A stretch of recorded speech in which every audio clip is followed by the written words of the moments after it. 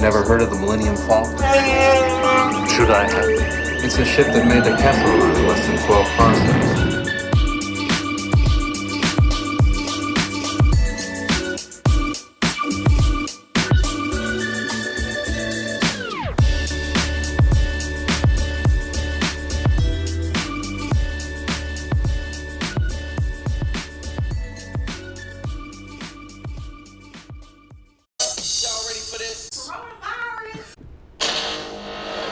This is actually my first episode of the main channel, Kessel Run Weekly. So, Joe, welcome back. Hi.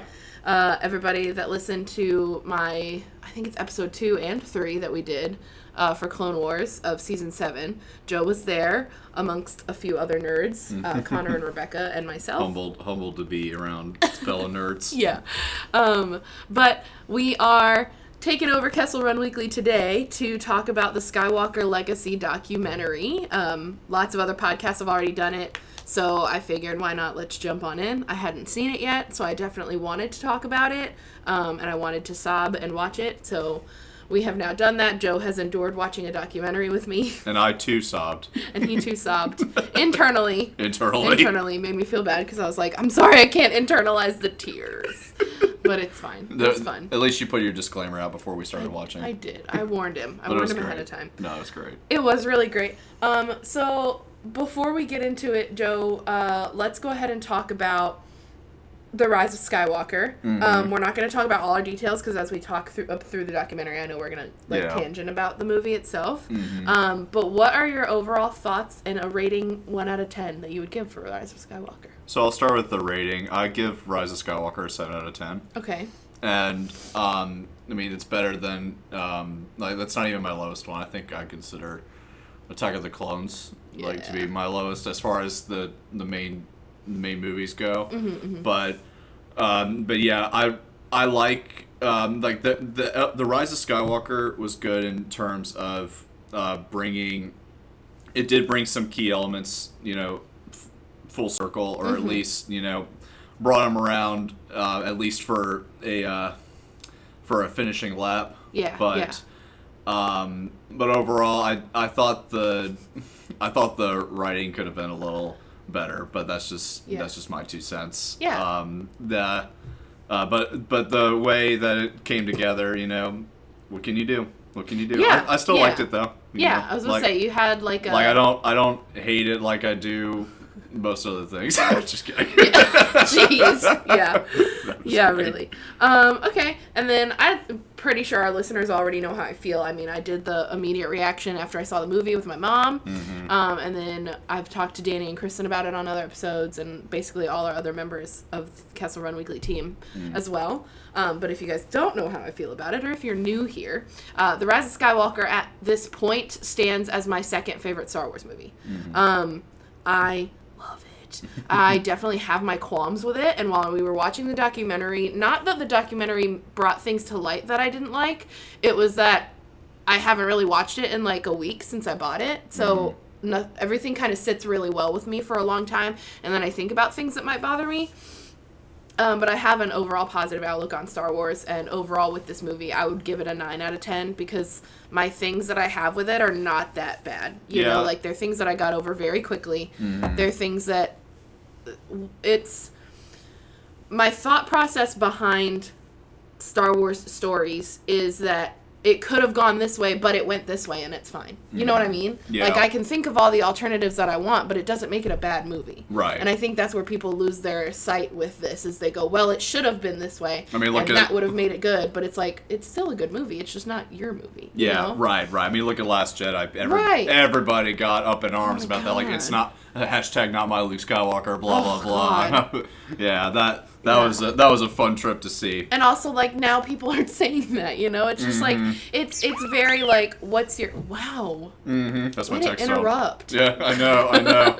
Jeez, aren't you? That happened during the documentary, and I was like, excuse me? Whoa. What did you just call me? It was great. R2, why are you saying that? Yeah, don't be rude. But anyways, hey, you know what? What better interruption, though? Am I right? Honestly. Mine is BB-8. I would turn him on if anybody was actually texting me right now, but I have no friends. They're all right here in the living room. Oh, wow. Here we are. Joe Sydney and Miranda are all at this house, and that's it. Those are my friends. And then Rebecca, who's doesn't really answer my texts. I'm calling her out right now. Yikes. No, every time she texts me back, she goes, "Why am I so bad at answering you?" Because it'll be like hours later or days later, and I'm like, I don't know, man. You hate me? You hate told me? It's like, you told me? That's it. Calling you now. Yeah. Okay, so we'll just kind of go. Originally, I thought like, oh, we could talk about each character, blah blah blah, but then that would require me to reorganize notes, and I don't feel like doing that. So we're going right off the bat from when we watched. Chronological era of the documentary. Yeah. Chronological error? Why did I say that? Era. Era. Chronological order. Order. Order of the documentary. Bless you. Sorry. That's okay. So we immediately start, and this is just some of these moments that I'm going to mention are like nonchalant, happened to be a frame that I liked or whatever. Mm-hmm. The first frame, or not the first frame, but the first Star Wars set frame is Jabba's barge in Mexico, which I didn't know they even filmed in Mexico, which is cool. Yeah. But I immediately started feeling emotion already well up in me, and I was like, all right, here we go. And you could even see all the old Star Wars fans too, and how they knew what was going on, and they knew what they were getting themselves into when they were sitting on the other side of that fence watching them do their thing. Yeah. It brought tears. It also looked like straight out of Area 51 with how they were behind the fence interviewing for something that was really Pretty funny. much, but hey. That was amazing. Such is the way with Star Wars, you know? Yeah. I mean, think about it. What if Star Wars got introduced into the world? I think that's where Area 51 would have been made. Yeah. Oh, for sure. Without a doubt. In Star Wars, it would have been something else. Yep. Oh, a fossil. A fossil. Okay, and then with that emotional framework, we also see or hear George Lucas say, I always wanted Star Wars or thought of Star Wars to be a space fantasy designed to be a modern fairy tale. And that really resonated with you, and I want you to tell me why.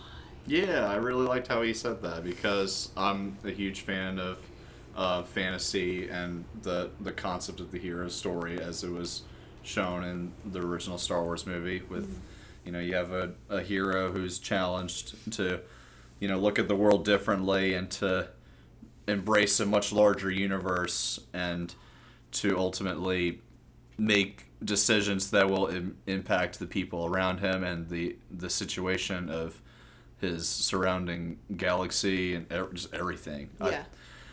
God, Star Wars. I could go on all day about why I love it. Yeah. But what was the original question or the original subject that we were just talking about with what were we just on? We were still Jabba's on barge. Okay, yeah, Jabba's barge on in Mexico. Mm-hmm. I thought it was so cool seeing that, and then this overall, I think Star Wars just it captures like how he said it in the documentary. He says,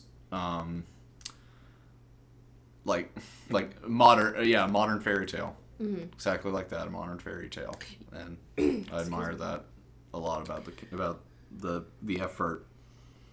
Yeah, and I think that because I think for my personal, I don't want to say issue with it, is that like I'm trying to become a writer, and I don't want to say become a writer in such a broad term, but a lot of it is studying people that have inspired me or studying concepts and theories and all of these things of writing, especially because I'm starting with writing a Star Wars story. And for sure. Because what else do I know as well as I know Star Wars? So it's such a good place to start. And so making sure that I'm in the right headspace for it. Mm-hmm. So understanding what a fairy tale is and then transitioning it into what modern would be. Mm-hmm. And then also combining the fact that it would need to be modern Star Wars. Mm-hmm. It's not prequel Star Wars, but that was modern for its time. It is sequel Star Wars. Mm-hmm. But at the same time, what I'm writing isn't a sequel. So it's just... There's so many things that come into it, and he summarized it in such a simple sentence, and I love that. In 2 words, in a way that it took me a minute and a half to even summarize what I was trying to say about how he felt about Star Wars or how Star Wars is, and that's literally it. I wish that there were more words, but that's it's as easy as that. It is a modern fairy tale. It really is, and I think that he would be happy to hear us say that. Oh, I know he would. If you're listening, sir, I love you. Okay, that must be so cool. I know.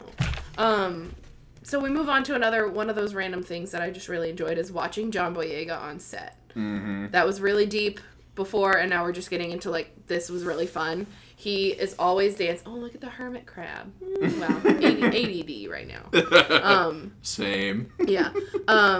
Watching John Boyega on set, he is dancing, he's laughing, he's always pulling, like, jokes, but not, like, pranks. He's just, like, being funny. Yeah, no, he's bringing light to, or bringing entertainment to the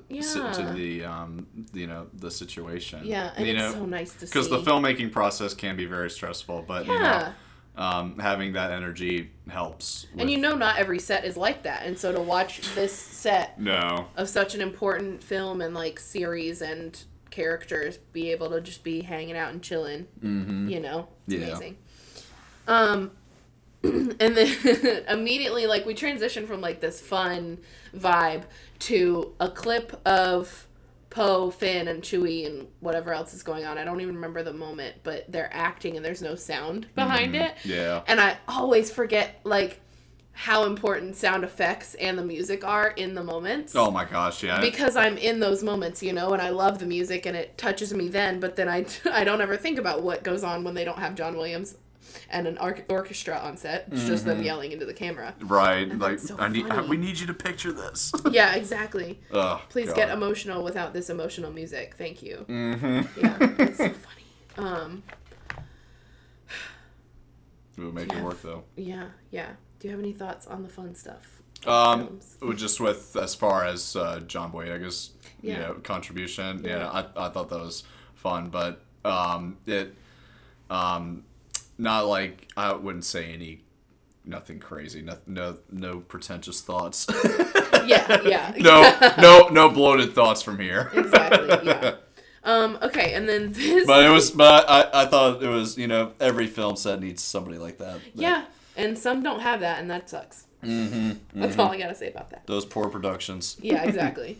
Don't know how they ever get anything done with no fun. Which, speaking of fun, I really Billy D. Williams, for those of you listening. Mm-hmm. I don't know why you wouldn't know who Billy D is. But he always has a smile, and there's this YouTube video of them identifying each other by different, like, frames, and the frame that they show of him is his smile, and they all were like, that's Lando's smile, that's Billy D's smile, and it's so, what's the right word, infectious? Is that what I'm thinking of? Contagious, infectious. Negative words for such a happy thing.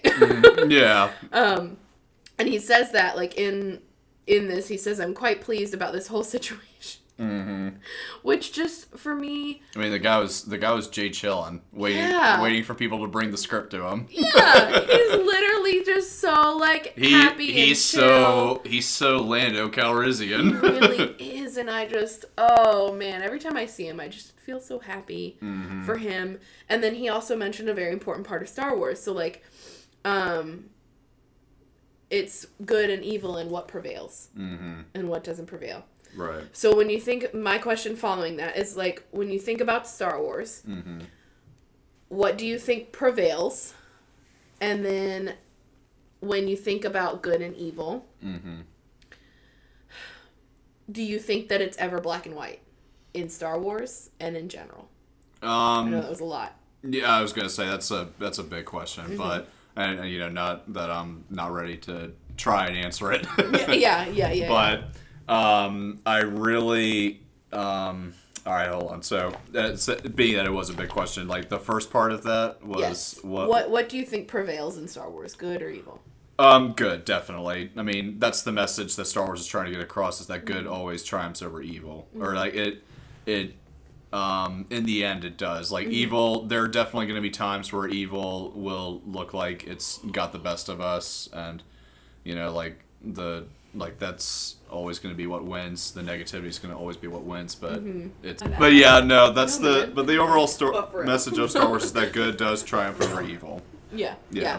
And then you said about, what was the second part of the question? Like good and evil, how Star Wars portrays it. Do you feel like it's a good representation of that? Do you feel like it could be going a different way? I think Star Wars black and white. I think Star Wars hits it for the most part.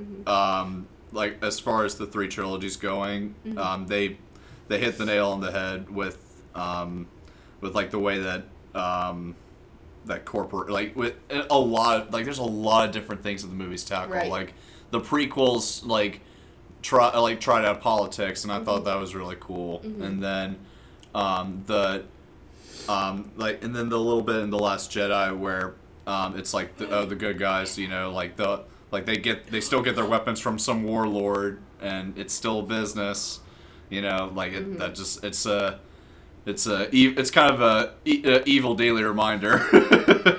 Yeah, But- it really is. And like that's why I wanted to ask about like Black and White too, is because it seems like from a broad perspective that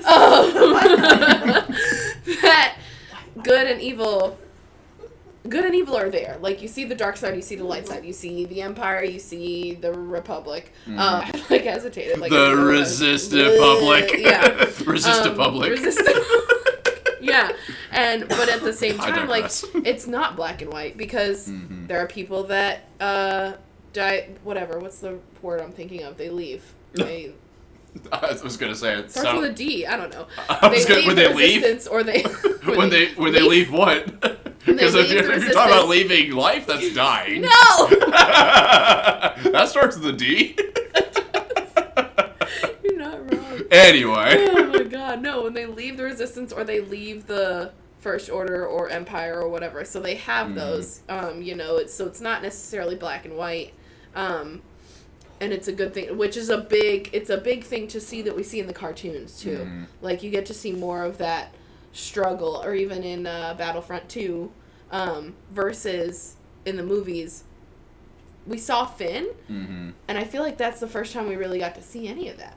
We didn't see it in the prequels. We didn't see it in the originals. Yeah, like I remember seeing the Force Awakens for my first time, and I thought it was cool. Like that, going back to the whole like black and white thing. Like that's when that was like his turning moment when he started realizing like, oh my god, like there is like that's when like the epiphany kicked in for him. Like, Right. oh my god, like there is evil and there is good, and Yeah, I'm yeah. fighting for the evil, and it's like, why am I here? Why am I doing that? Yeah, and seeing him pick the Resistance side, because he was like, I don't know if they're any better, like, whatever. Yep.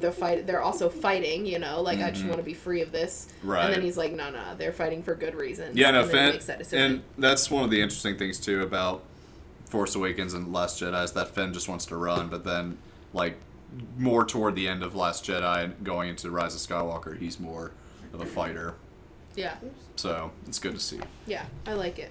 and I like Finn overall. He's a Yeah, great character. he really is. And speaking of him and in general, they also talk about how the new generation basically had to carry this. So my question for you, which like they did and they didn't. The new generation did need to carry it because it was going to become their movie, you know. While the OG generation was there to satisfy a story, but also satisfy a fan base and also satisfy Star Wars, which as Star Wars fans we all kind of know what that means. Absolutely. But my question for you is going to be like, what do you think the sequel trilogy would have been like if we didn't have the OGs? Ooh, if what the sequel trilogy would have been like if we did not have the original trilogy. Yeah, or like not even the original like our Han, Luke, and Leia, them as the original trilogy. If we didn't have them, not literally, I mean, not that they passed away, but like if they were like, we're not putting them in the movies, Then what that happens? then you're stuck dealing with a lot of weight, you Yeah. know, and it's almost It's like too their much their for their presence is an absolute necessity. Good lord. Like They definitely heard that. Sorry, What? guys. I don't know if I'll be able to edit it out. I'm gonna try. it's okay, but hey, such is the ways of ghettohood. Yeah, Just- really. just Yeah. kidding. Fake nice. Right, fake nice. Oh man, yeah, but no, I completely agree. Mm-hmm. It's definitely, it would have been nearly impossible. I think that they definitely would they have been could- able to do something. They would have been able to do something, but not Not what they did. Not enough. Yeah. Right. Like It would have been good for new audiences. It would not have been good for original and continuing audiences. You yeah, know? because then everybody would be like, "Where's Luke? Like, why isn't he involved?" Yeah. Or, Or like, what is this really about? Do I really care to see what this is about? You know, When Right. we all wanted to see their end of their story. Right. Because like I mean, I feel like I care about Rey and Kylo enough, but would I care if he was not Ben Solo? Or would I care if he was Ben Solo, but I didn't get to see Han and Leia's reaction to him? You know, like, what if everything was the same, but they weren't in, I don't know. We just wouldn't have had the emotional depth with these movies. Yeah. And they rely on the original trilogy, so it would have been a shell. Yeah, that's a good one. It would have been a hollow shell. Yeah, really. Another, like, very, a very, like, picturesque moment for me was watching, this is where they kind of got into the heart-wrenching parts of talking about Leia, and Carrie Fisher. And the part where that was so emotional. Yeah, where she turns around and she says, Rey, and then they see Daisy next to the camera so that she can look at her and it's looking into the camera. And I know while that's, like, an effect that they need, like, Daisy was smiling the whole time. And she was just like, this is important. Like, I'm here for this moment. Yeah. Instead of just, like, it's her looking at the camera and acting. It's also her acting with Daisy Ridley. And I think just that moment for me was really nice. Yeah. We also see old interviews and old footage of all of the original cast. That was so cool to watch, nice. And I get such a kick out of watching that stuff. The part that I hadn't seen, I think I wrote it down for later, but with who plays Tarkin? Peter Cushings? I have to go. I think so. Do a quick Google run. Like, I'm sorry. Yeah, you need to do better, Joe. I know. I need to have these guys memorized. But yeah, the part where he, like, stumbles over his words, I had never seen that clip before, and just to, like, watch their interactions on set together was fun. Oh, like, watching those outtakes, too. That's one of my favorite things about the filmmaking process. And Harrison Ford being silly with the guy, the camera guy. Like, you don't get that vibe from them anymore, you know? Yeah. I never really got that vibe from Harrison in general when he was young or his current age. Like, it's just not something you see from him. Yeah.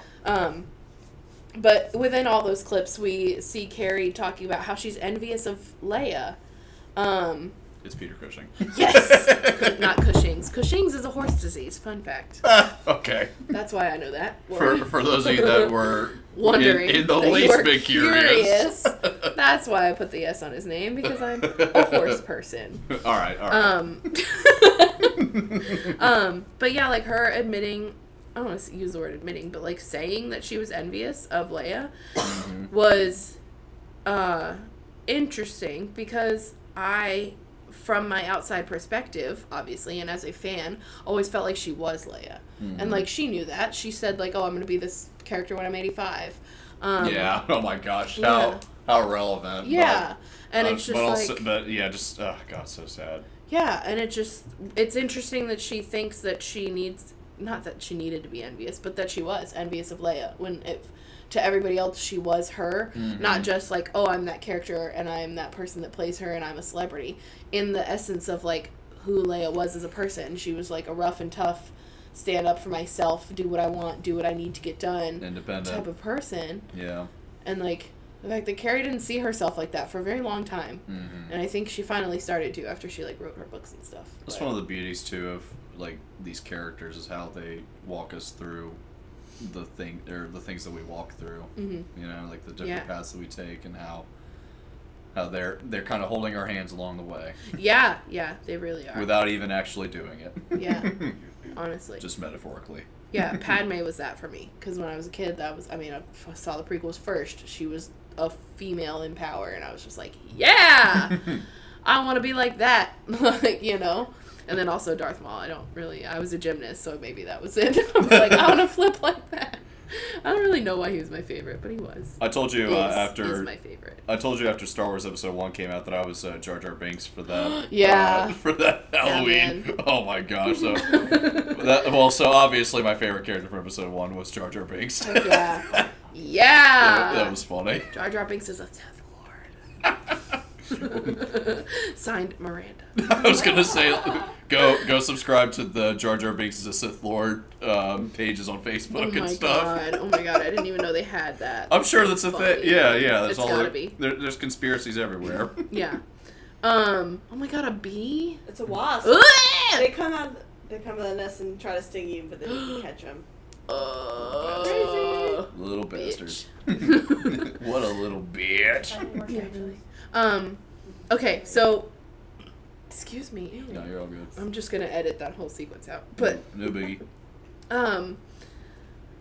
okay, so my follow-up favorite part was watching lightsaber duels, obviously lightsaber training behind the scenes. But Oh my gosh, I get such a kick out of that too, with the way that they do the sword choreography and the fights. It's like it all adds to the beauty of fantasy. well, and they used to be like fencing swords with lightsaber hilts, but now they're literal like lightsabers with blades. Right. Oh my gosh. I don't want to say literal. Oh, They're how the times have practical. changed. Like when the movies were first starting, like, oh, we're just gonna have these, we got these steel poles and we'll edit them in post production. Yeah. And, make them glow blue or red. Yeah, and yeah. now it's like, no, we're actually gonna make them glow blue or red. Yeah, And, and you just know, emphasize it. And or that's add one of the something. things that the sequel trilogy for me will triumph over with at least the original and the prequels is Yeah. that they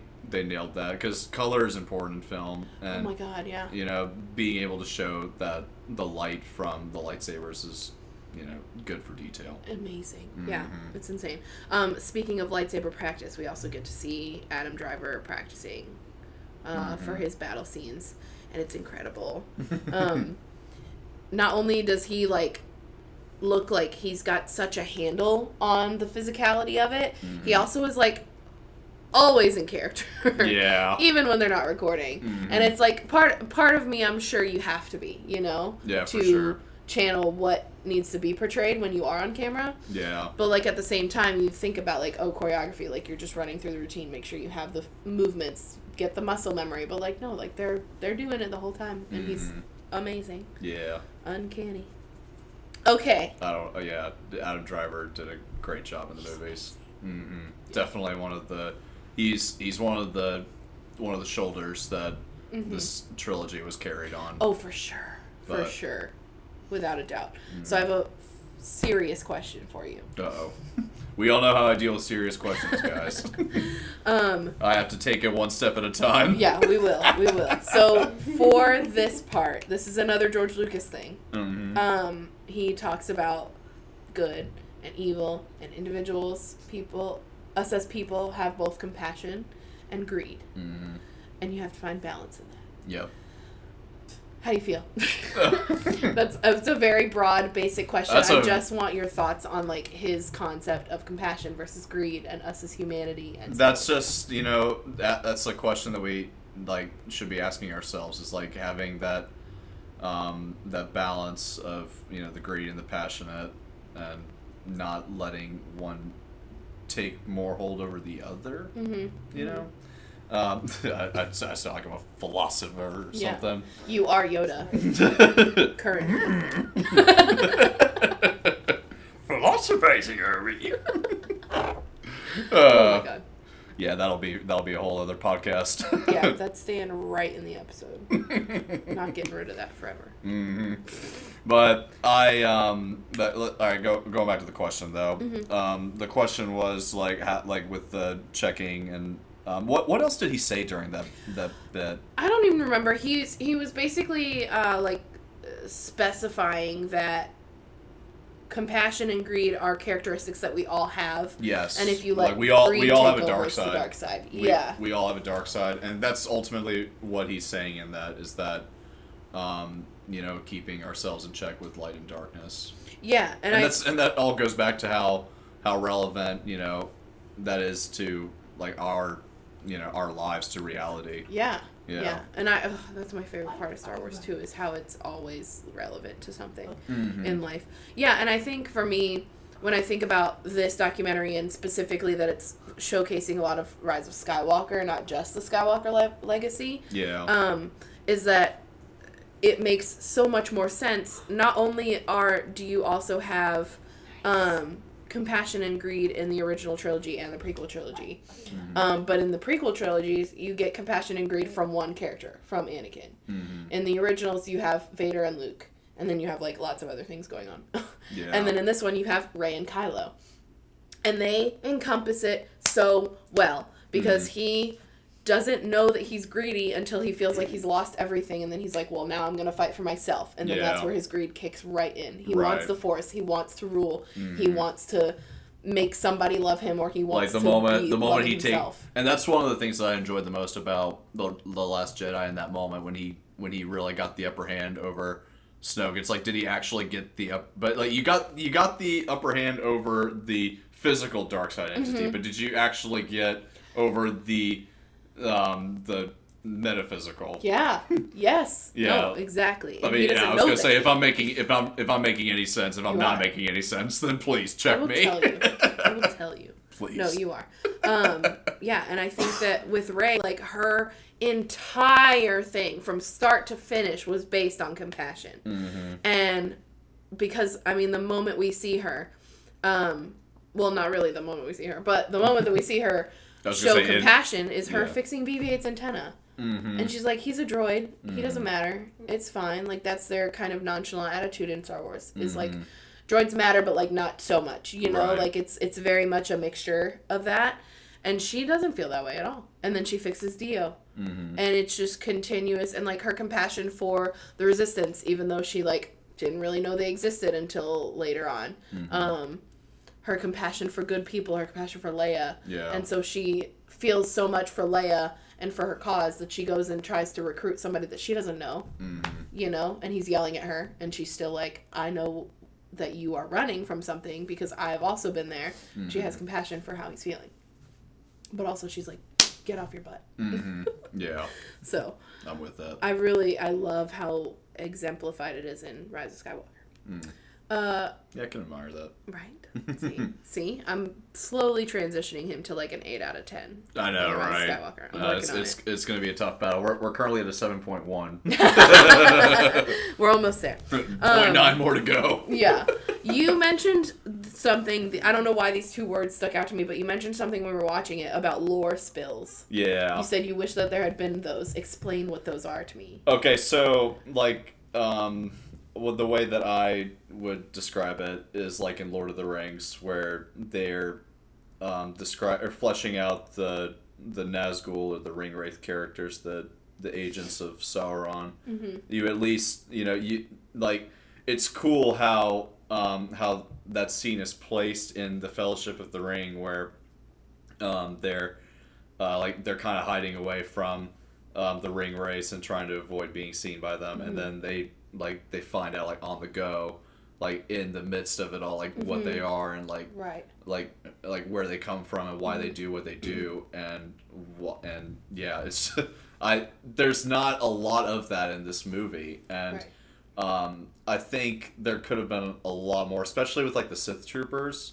Yeah, I would have loved to see that. Well, that's right, you did like, and it's funny too, because there's a picture on Twitter that I think I found the picture on Facebook and then shared it, but it was originally a Twitter post, but some random site was going off about like how explaining how like, did you know that Exegol was like the original Sith Lord or like Sith world, blah blah blah, and going into all this detail, and then Elijah Wood simply replies with, "No, how could we have known?" Yeah, I did see that. And that's where where that comes in. That's funny. That's why that kind of lore spill is necessary. It's why it's necessary for the overall plot. Yeah, no, and I feel and that. And the overall universe. And I think that's for me, so whenever you said that, I think this is maybe why it stuck out to me too, is because yes and no. I feel like I agree with you definitely for certain aspects. Like, they didn't obviously explain the whole Lord of the Rings saga. You're right. Every single time it needed a moment of explaining, but they did for something like the Ringwraiths. Right. And that's very similar to what, like, is supposed to happen in Star Wars. I think it has happened a few times in Star Wars, but, like, for this movie in particular, like, for me, one of my big questions was, who made the blade? Why did they make it of the Death Star wreckage? How was that? How did that even relevant? Right, to them, and you know, there's a 35-year gap in that whole time. Like, why? Yeah. Why Who told you to make a knife? Why aren't we seeing more of this? Or could The Mandalorian season 2 cover any of this? Right, and then also just like in general, like who is out there doing, like, Ochi wasn't smart enough to, I don't know if he was, but Ochi wasn't smart enough to go and build a dagger. We've seen things like, now we know about his clones, but like we've also seen things like Operation Cinder and stuff in, I don't think that's the right operation that I'm thinking of, but it's in that same cycle of Battlefront 2 where he's got virtual clones. Could he have maybe like programmed a robot or clone or something to go and build this creation for him so that when the time did come, somebody would, like, that to me is a very Palpatine thing to do. Yeah. So, like, that's the most self-explanatory to me. Recycling clone plots. Yeah. That sounds very Palpatine. Yeah, literally, he just is like, here, let me do this. Oh, put a clone on it. Here, let me do this. Oh, put a clone on it. Like, or just like, let me maneuver all, let me Put puppeteer a clone on it. Yeah, let me puppeteer all of this. That was literally his whole strategy throughout all 9 of them. Just put a clone on it. Yeah. 2 million. Make 2 me million leader and then put a clone on it. Yeah, exactly. That's it. His whole thing. Yeah, so I think that was one of my, and when you said that too, it was right around the time of they were showing images of Exegol, and I was like, who are these loyalists? Are they spirits or are they physical people? Yeah, like Who are they? Are the Sith actually like more numerous because of those characters? And Right. you don't even see them that long. Like Don't know. like there's a massive group of them, and then all of a sudden just plop Dead. out the story window. And they didn't dust away, and they didn't look like they were getting crumpled. They just disappeared as the rocks hit them in like a spooky manner. Oh, just like the Knights of Ren. As soon as they came, they were out. They were conquered. Yeah. And the whole time they're wondering about the galaxy with Kylo Ren, they don't do anything. Yeah, and I'm like, they search why? things. Why are they not? And I think too, for me, like, and I would like to Why are they more preface. fleshed out? I don't want to say preface this. I would like to disclaimer this by saying, like,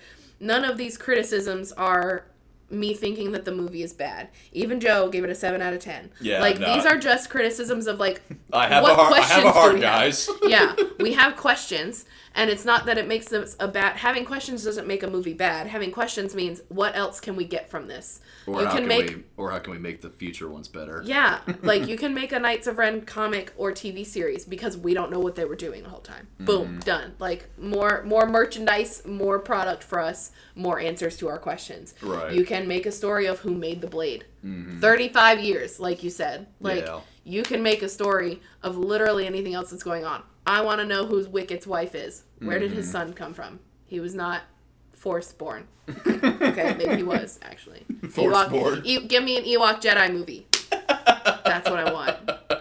That was a cool cameo too with cute. Warwick Davis. He's a treasure. He's got a featurette too. He's a Warwick and his son featurette. That does not surprise me. Yeah, it's really cute.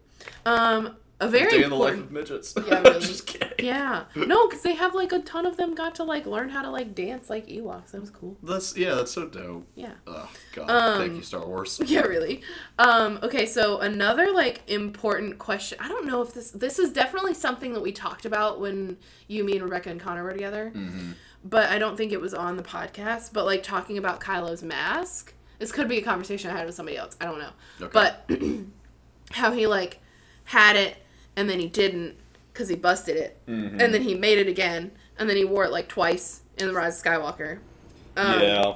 And they talk about like the Skywalker Legacy specifically talks about how they put it back together, how they put Japanese pottery back together with gold, and how they wanted to use something like that, and so they used red, which makes total sense to me, and I love that. Right, I mean, it's Star Wars, so, you can easily He's a find dark some... side boy. I was going to say, you can easily find some kind of material that, turns red or whatever. Yeah. Just make it up as you go. Yeah, red and black. Write it in. Big dark side energy. So, like, all of that made sense, but when they were talking about it, they were saying, like, him repairing the mask and wearing the mask in the moments that he did was a choice, a vulnerability of his to cover his face, and then also him feeling more powerful when he put it on. I thought he was more powerful without the mask, to be honest. Okay. Like, when they were in The Last Jedi, when he destroys his mask, to me, that was like a symbolic, like what that message was saying to me when he did that was, I am not I'm not my grandfather. Like, I am not just some dude in a mask. Like, I am like the dude. Right. Like, right. I'm Okay. I'm Mr. Big Deal without you know, except I got all my limbs. Yeah. And like this mask is just hiding, you know, just it's. I feel like it's for him kind of a cop out. And then when in the last Jedi, when he destroys it, it's like, okay, so like now he's like Coming into himself. he gets a chance to really develop and Okay. come into himself. So then when he puts it back together in The Rise of Skywalker, I thought it was a cool design. I just didn't think it was completely necessary. Okay, I do definitely see your perspective. I haven't heard one like that before, so that's really interesting. That's cool because for me, I thought him putting his helmet back together was, I'm the supreme leader and they need to know that and they need to fear me and I feel more powerful in this mask, so I need to get it back together. Because I think that he... Oh no, I don't want them to see that Yeah, I'm struggling.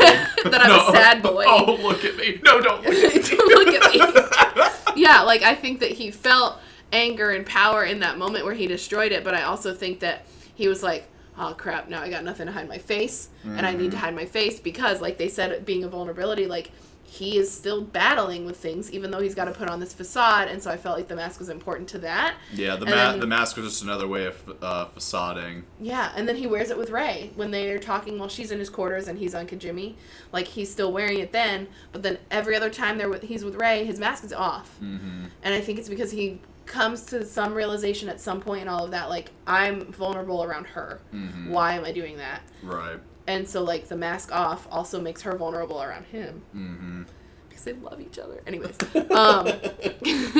another podcast. Yeah. A podcast for another time. What was it that Becca was that what did she keep saying? Turn off the podcast. Turn off the Oh my podcast. God, so Okay. funny. Yeah. It was just like there was so much just coming from the concept of a mask, which I love. Anyways, and I love that they talked about that because I honestly didn't even know they would. I was like, it's just a feature, it's just a piece of Star Wars art, but it's not. It's so important. Anyways. And the mask. I think the restructuring of his mask too is even in like the Colin Trevorrow concept art that I was telling you about earlier. Yeah, And I have not read that. Joe has. Oh my gosh, you should it's out there. And Colin Trevor is even not what's the word? Confirmed. He's confirmed that it's his. It's his. Like, this is real. Like, this is what it could have been. Yeah. And it would have been called Duel of Fates, guys. Duel of Fates. I don't know, man. I still like the Rise of Skywalker. I mean, I guess it's because it's what I have. like, fine, I'll take it. I get why it's called Rise of Skywalker, but Duel of Fates, man. Were they a Force dyad in that? Were they a Force dyad in that? A Force dyad? Yeah.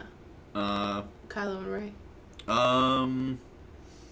Alright, so... Because for me, that would make the title make sense. Do you know what I mean? Right. But I think what that ultimately could have led up to, like the whole Duel of Fates thing, was like a final battle between those two. Yeah. Okay. Or right. or what about like even if Palpatine had still been a factor, I don't remember if he was in Trevorrow's concepts or not, but that would have been cool to see. But what I was really disappointed with was that in Rise of Skywalker, it felt like he was more like his grandfather in that he's doing he's just doing some other Darker Lord's bidding. Right. Versus him being like his own like top dog. And I think that too. Like, I think that would like have that been... they could have capitalized on that so much, and they just didn't. And I think it would have been beneficial if the opposite had happened of what did happen. So, like, most of the movie is Kylo, and then the end half is Ben. I think it would have been cool if the beginning of the movie was Kylo, and the bottom half was Ben, because then he wouldn't be for a Lord, it would be for himself. But I could see why that's a much harder story to write. Yeah. Indefinitely. And also, like, I love Kylo, too. Kylo and Ben are my favorites. Hey, they're both... I love how ridiculously crazy and angry Kylo is, and I also love how sweet and angry Kylo, Ben your anger is the stuff of legends. It really is. It's amazing. We talk about you all the time in anger management. You are a coin that we get in anger management. You've reached Kylo Ren level. You've reached the Ren level. Yeah, good lord.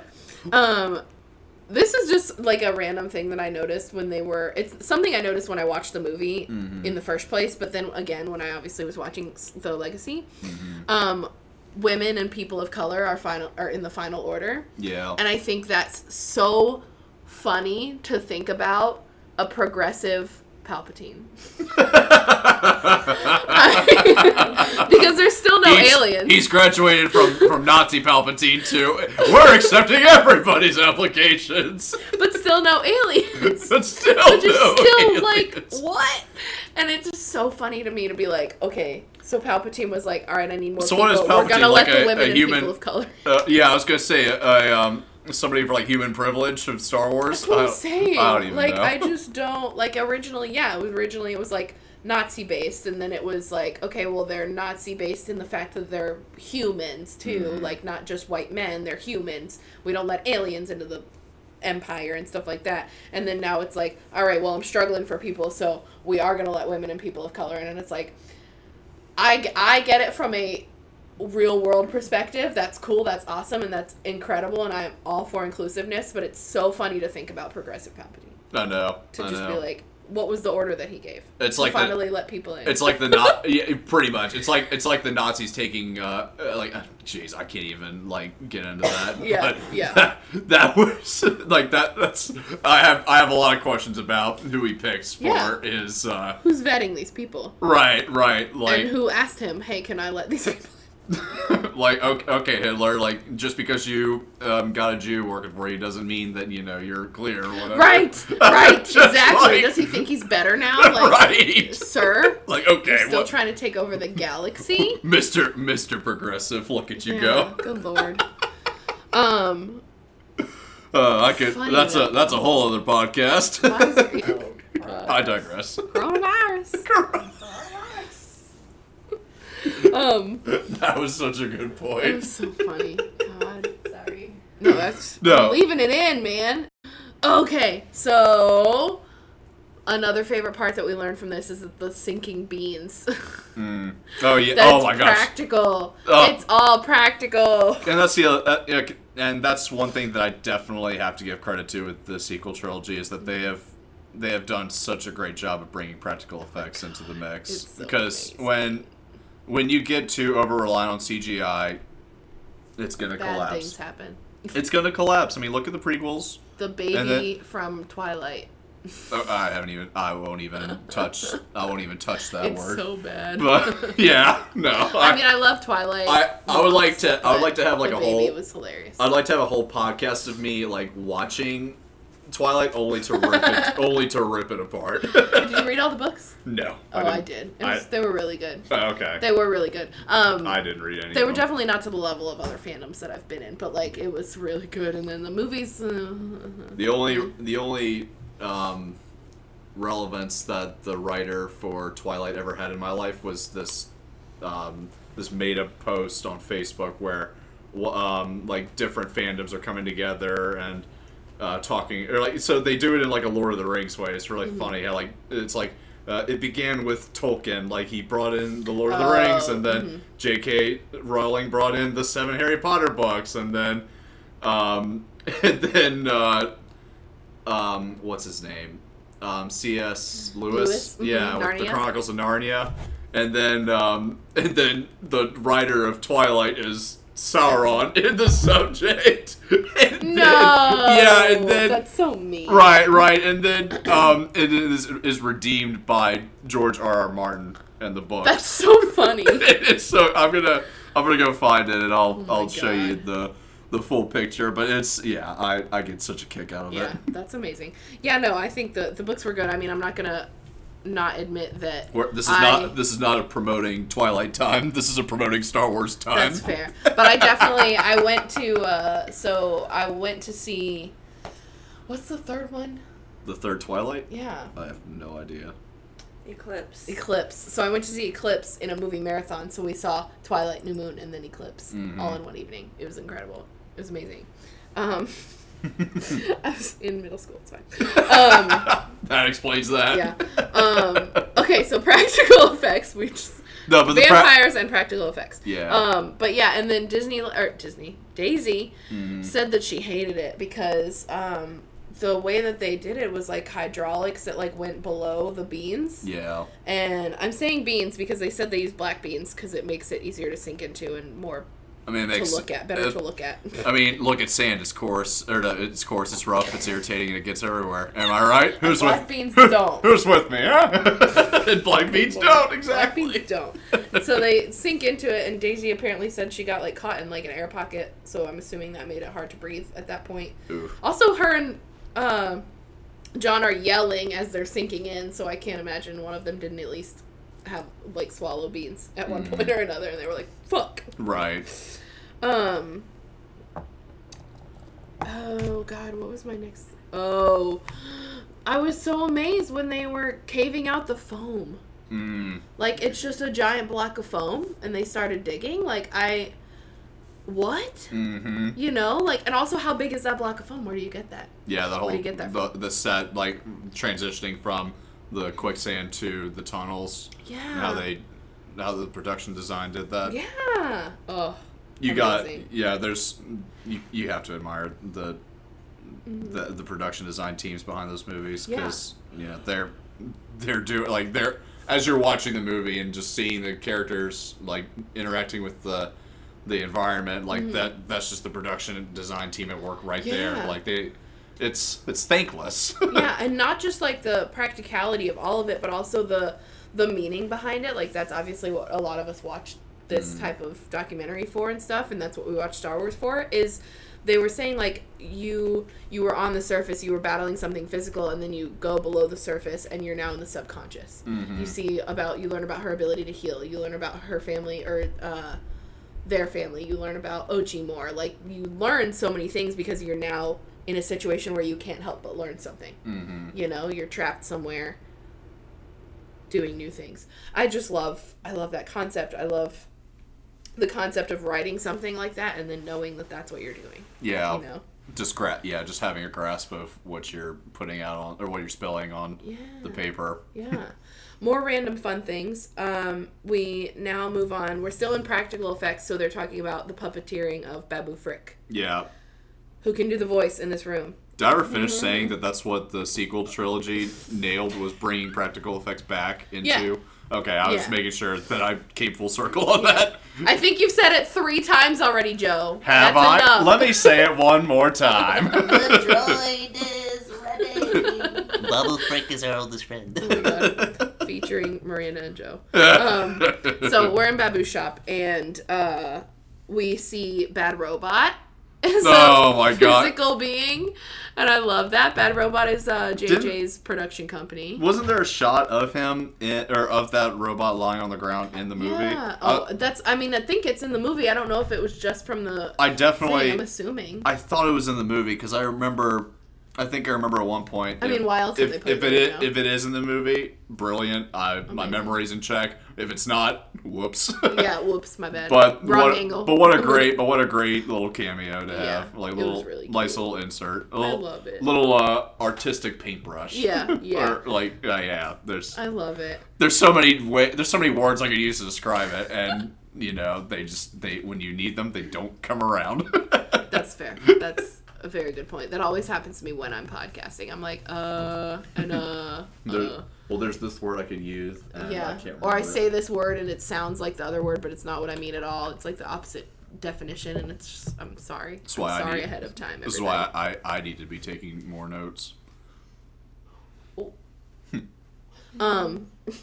And another fun section of Babu's shop is they had their own build your own droid section. Mm-hmm. Did you see it? Like the little buckets with the little labels. I was like, oh, it's like a Disney. Yeah, that was cute. And then they had the battle droids from the it was like a B. The prequel trilogies. I was like, that's a good little insert. I love that. But and that, you know what, that was another thing too. Like overall with the Rise of Skywalker, is that I wish that it had it.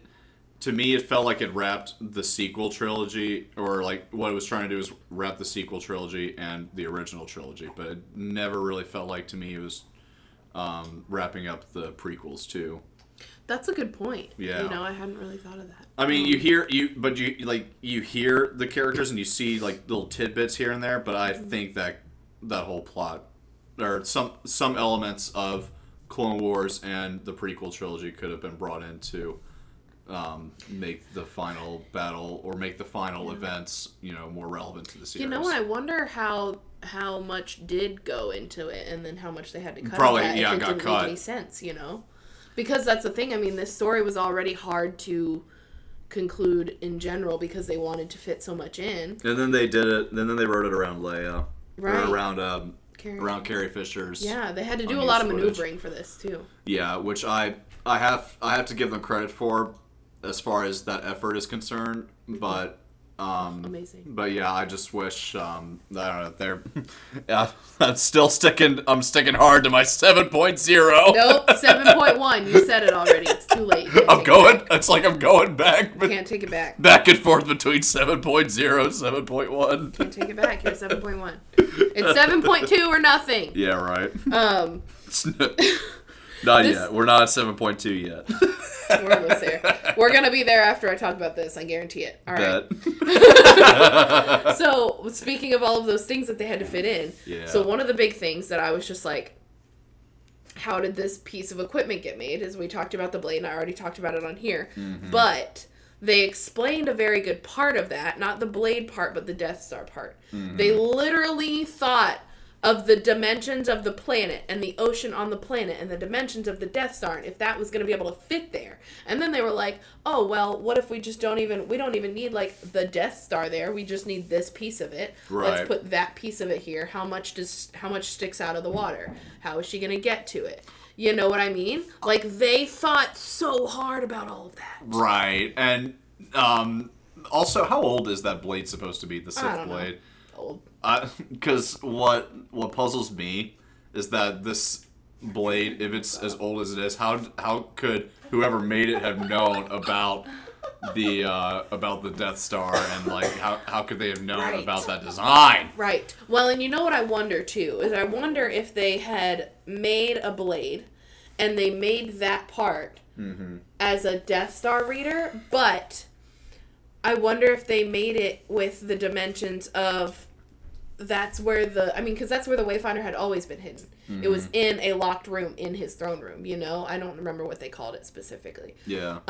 So I wonder if maybe somebody, like, that was a part of, like, a design that he wanted or that somebody wanted, and they were like, go outside, this is where it's gonna be, Yeah. It's a regular blade, it's gonna be in this area, and then eventually somebody etched it out. Or somebody knew because the blueprints of the Death Star would be those etchings as well, Right. So maybe that was it. Maybe it was already made then.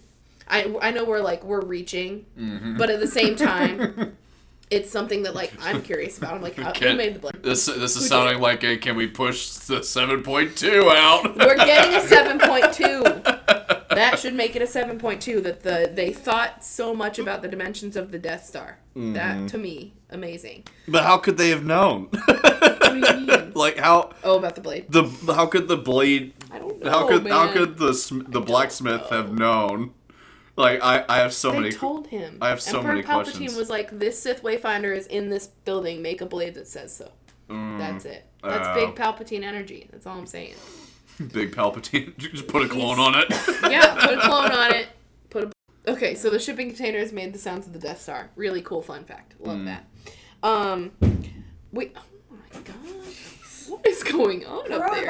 Coronavirus. Okay, so Another one bites the dust. Yeah, really.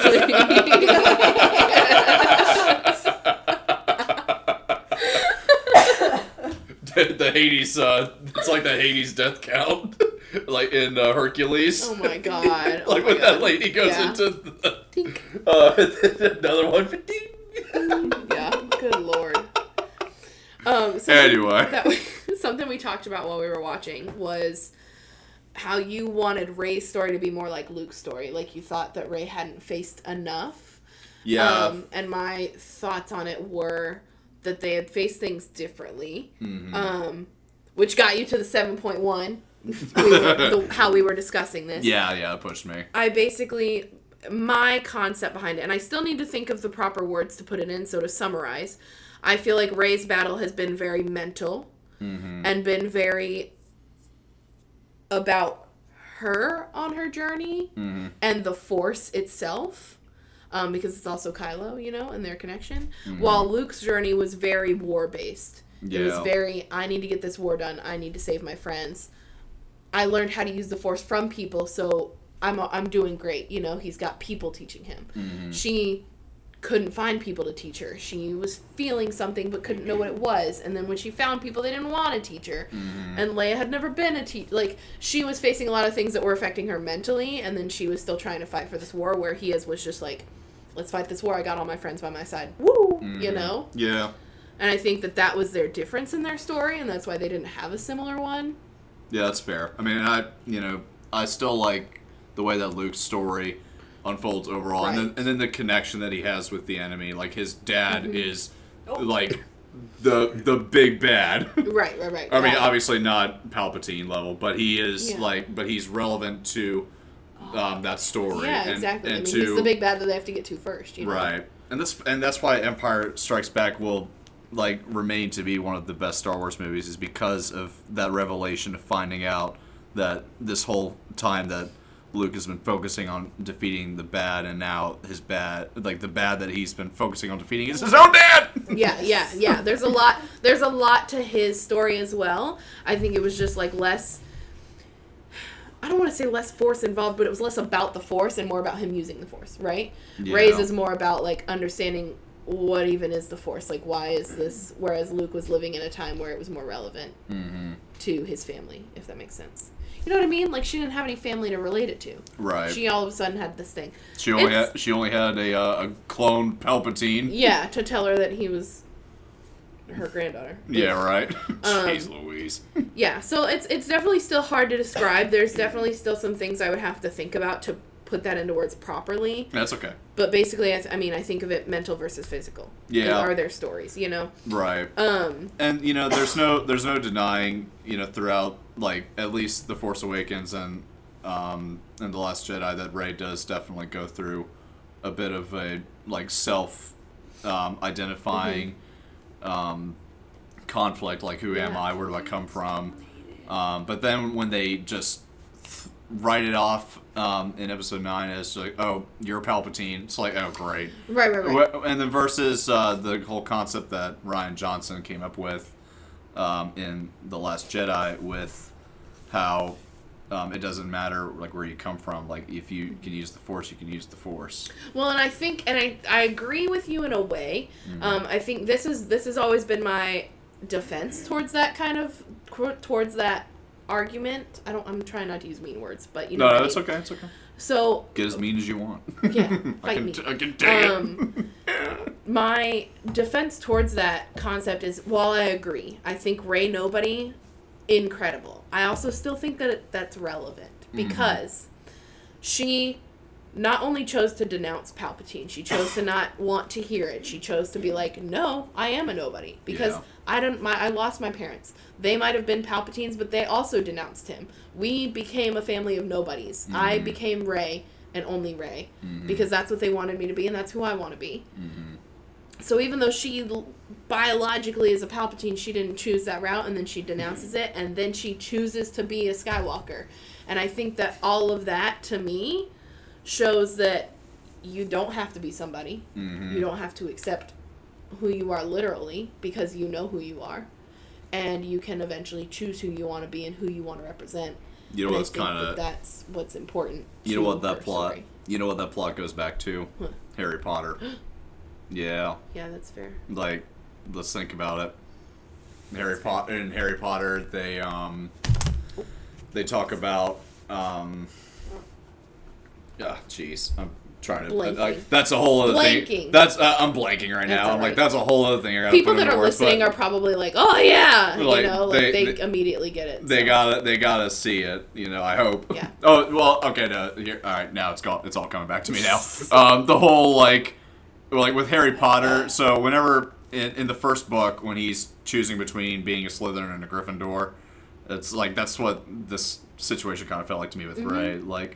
Am I going to be destined for am I am I destined for evil, or am I gonna, just be good? And Right. that's ultimately the good message behind Star Wars is like having the choice to make those choices, having the freedom to make those choices, and that's why overall, like with the, like if I have to put now, like here's another interesting question: is like the whole like putting the entire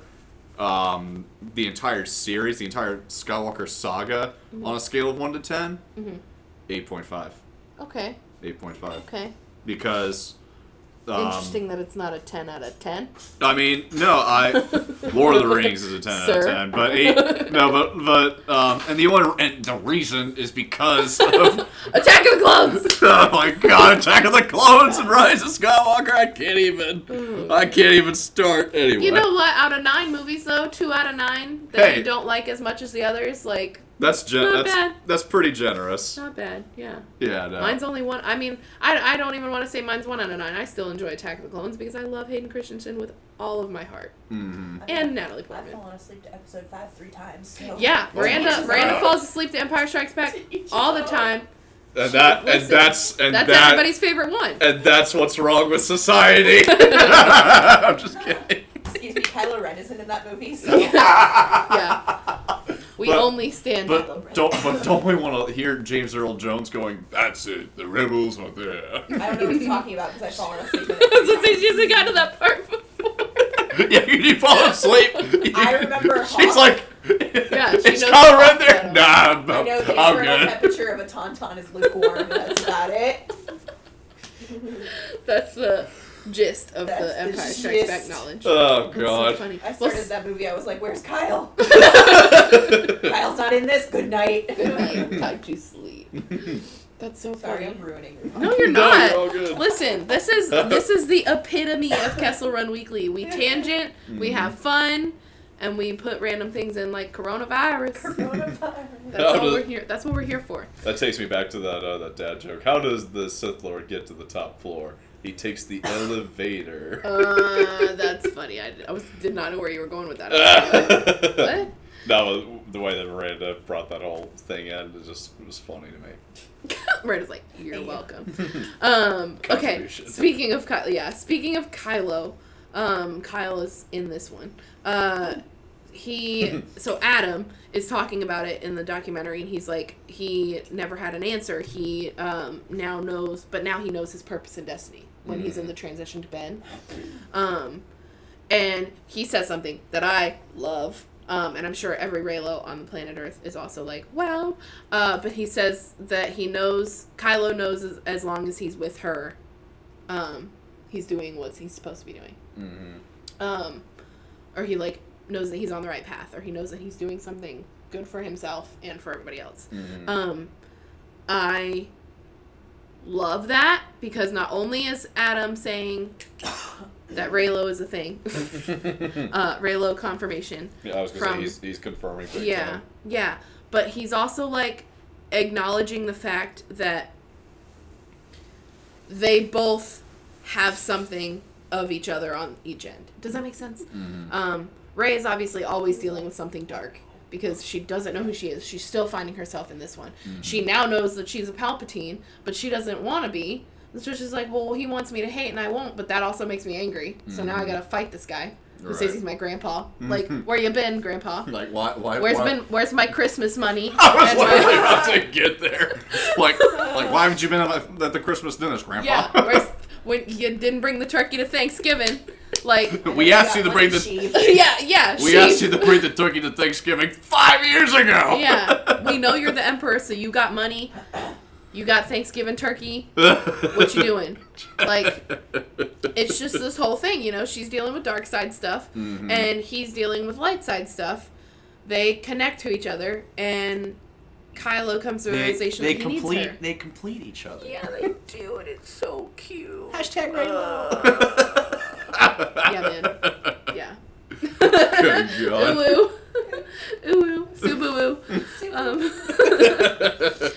So, and then right around the moments that we kind of see Adam talking about things and we kind of get more glimpses of him behind the scenes, you also mentioned how Ben was the real rise of a Skywalker. Mm-hmm.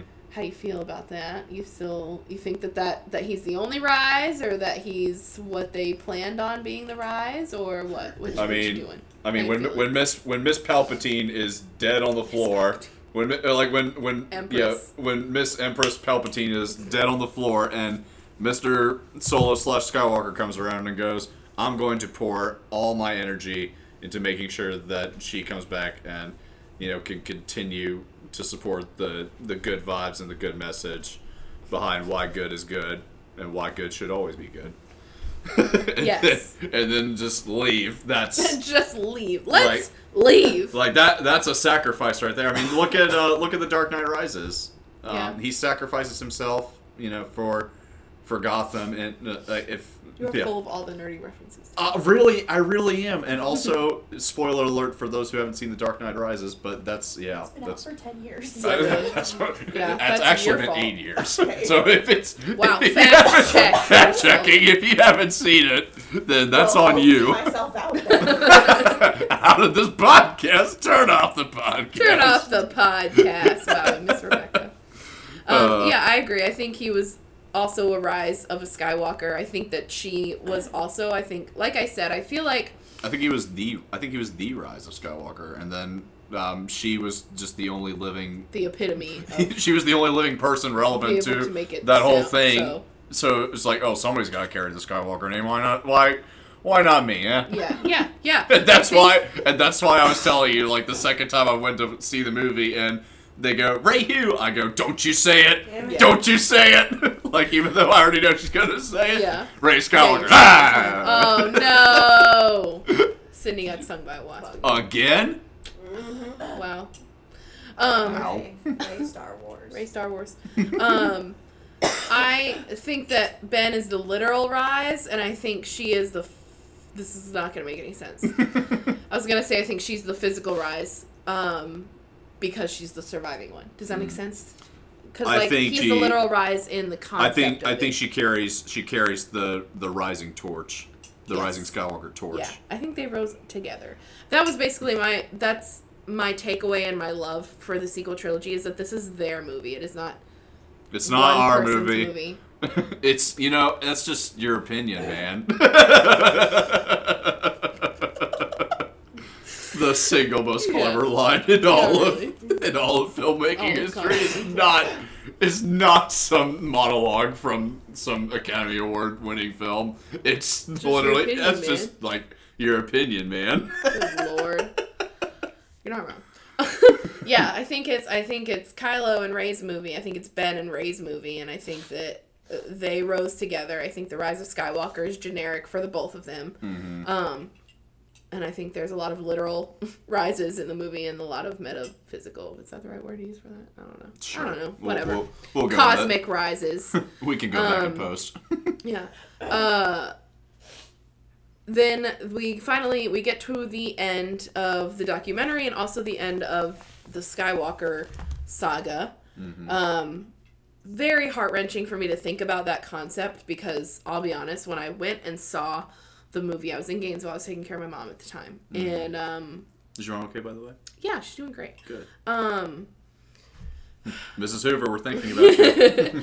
So we went and saw the movie. My grandma was in town too, so she went and saw it. She hasn't seen much of Star Wars. She hasn't seen it all in the right order. She knew who Kylo Ren was. And that's it. She knew who C-3PO was. Oh, God. She loves Chewbacca. Chewbacca's her character. God, can you just imagine the people that were not into Star Wars back then, and I know. their kids getting them into it now, and it's like, they're going to go back and watch the movies that came out during their time and be like, "Where's Kylo Ren?" That's what I'm saying. I don't know what she thinks of any of the originals and stuff. Like, I don't... Literally you! Yeah. Miranda is here in the room, and she is an example of that. Miranda cannot watch The Empire Strikes Back because Kylo Ren is not in it. Yep. And that's... I'm going to get, murdered by somebody.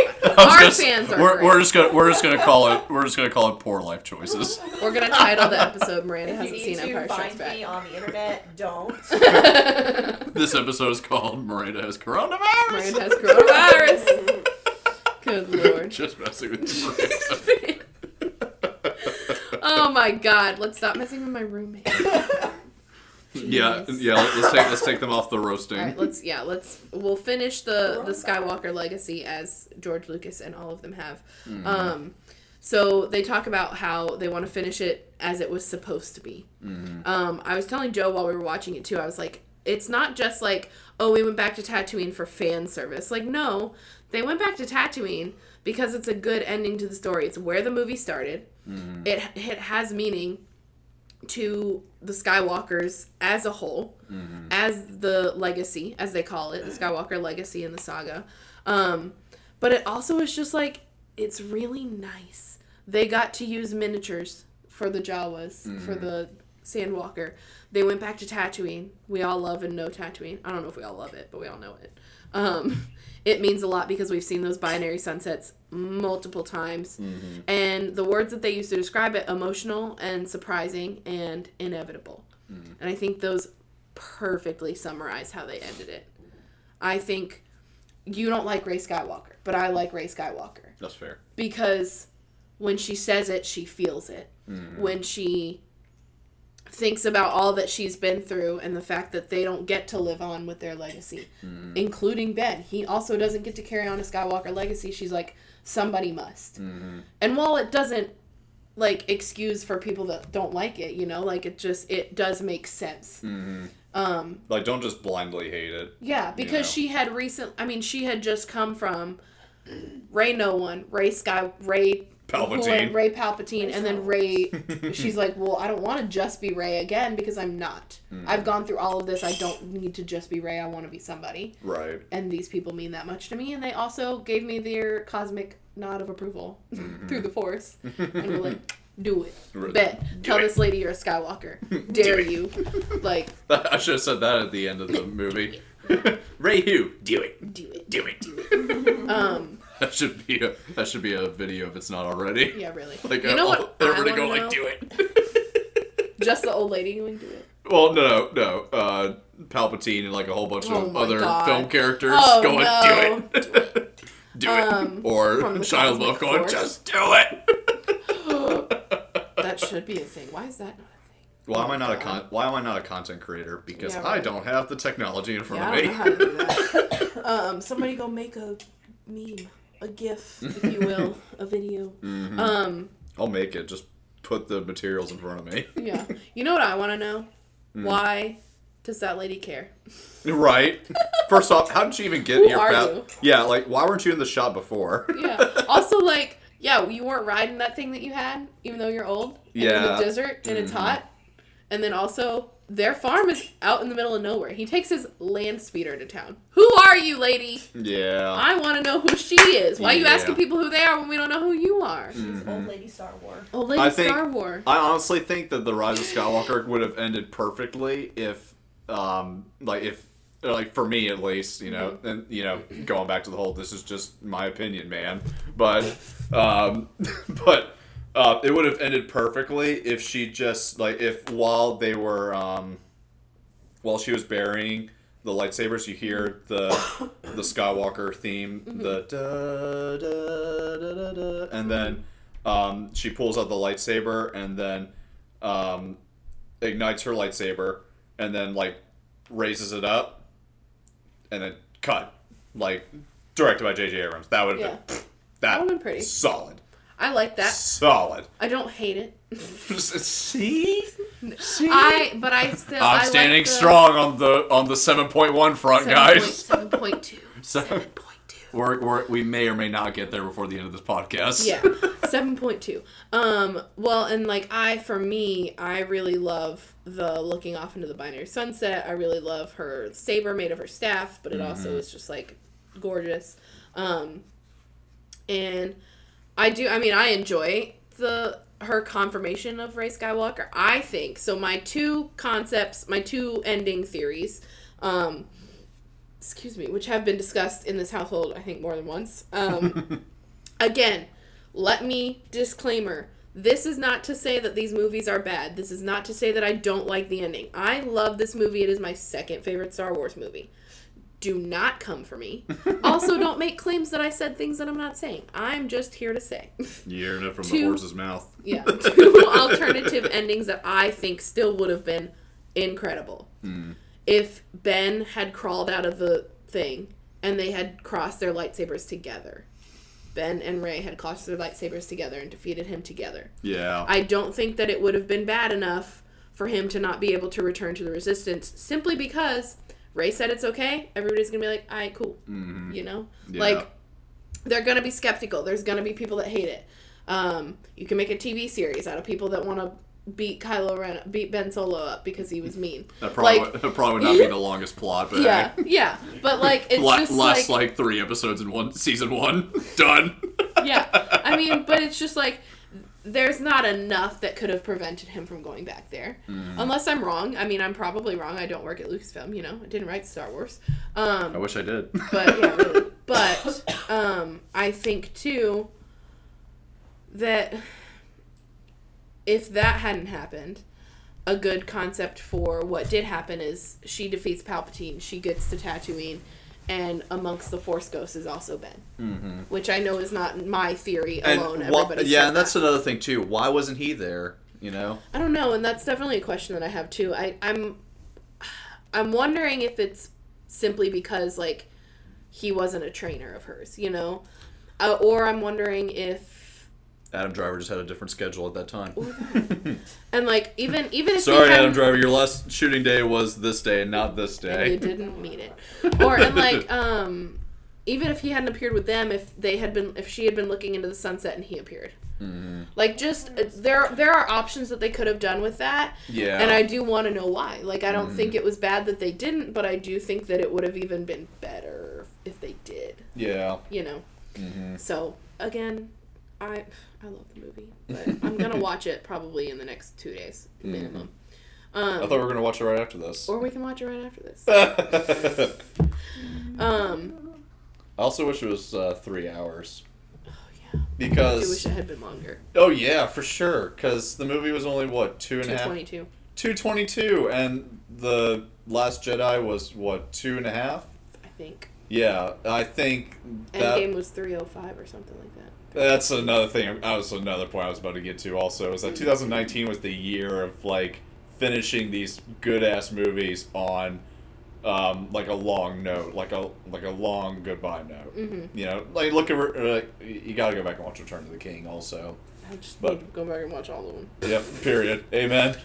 Me in general. and then you'll start a podcast about Lord of the Rings. And Good Lord. I cannot even imagine. I cannot imagine. There's so much that I've seen. I've seen those movies multiple times all the way through, and I don't know anything about them. I don't even know which one is a bigger universe, to be honest. All I know is Gollum and Schmeagol, and I hate both of them. Smeagol. So creepy. Ugh. Oh, I agree. Those are my nightmares. I used to do such a good impression until I grew old. You know what I learned I could do, and I'm going to do this on the podcast because I want people to know that I can do this? Lusher! I didn't know I could do that until the other day we were talking about Yoshi, and I love him. And he's so cute, and I was like, oh, I can do Stitch, and then I can't do, I don't know if I can do Stitch anymore because I've trained my mouth to be able to do Yoshi now, and I don't know if I can do Stitch again. Yeah, it's weird bouncing between those 3 characters. Like, can you imagine if Andy Serkis had not only done Gollum but did like Stitch and a whole bunch of different characters? God. Like how his body would have had to... He's amazing. Yeah, how he would have He's just incredible. had to adapt himself. Oh my god. And he did... I don't care what anybody says. I thought he did great with He's Snoke. wonderful. I thought he did great with Snoke, He you know, did. for what was there. Yeah.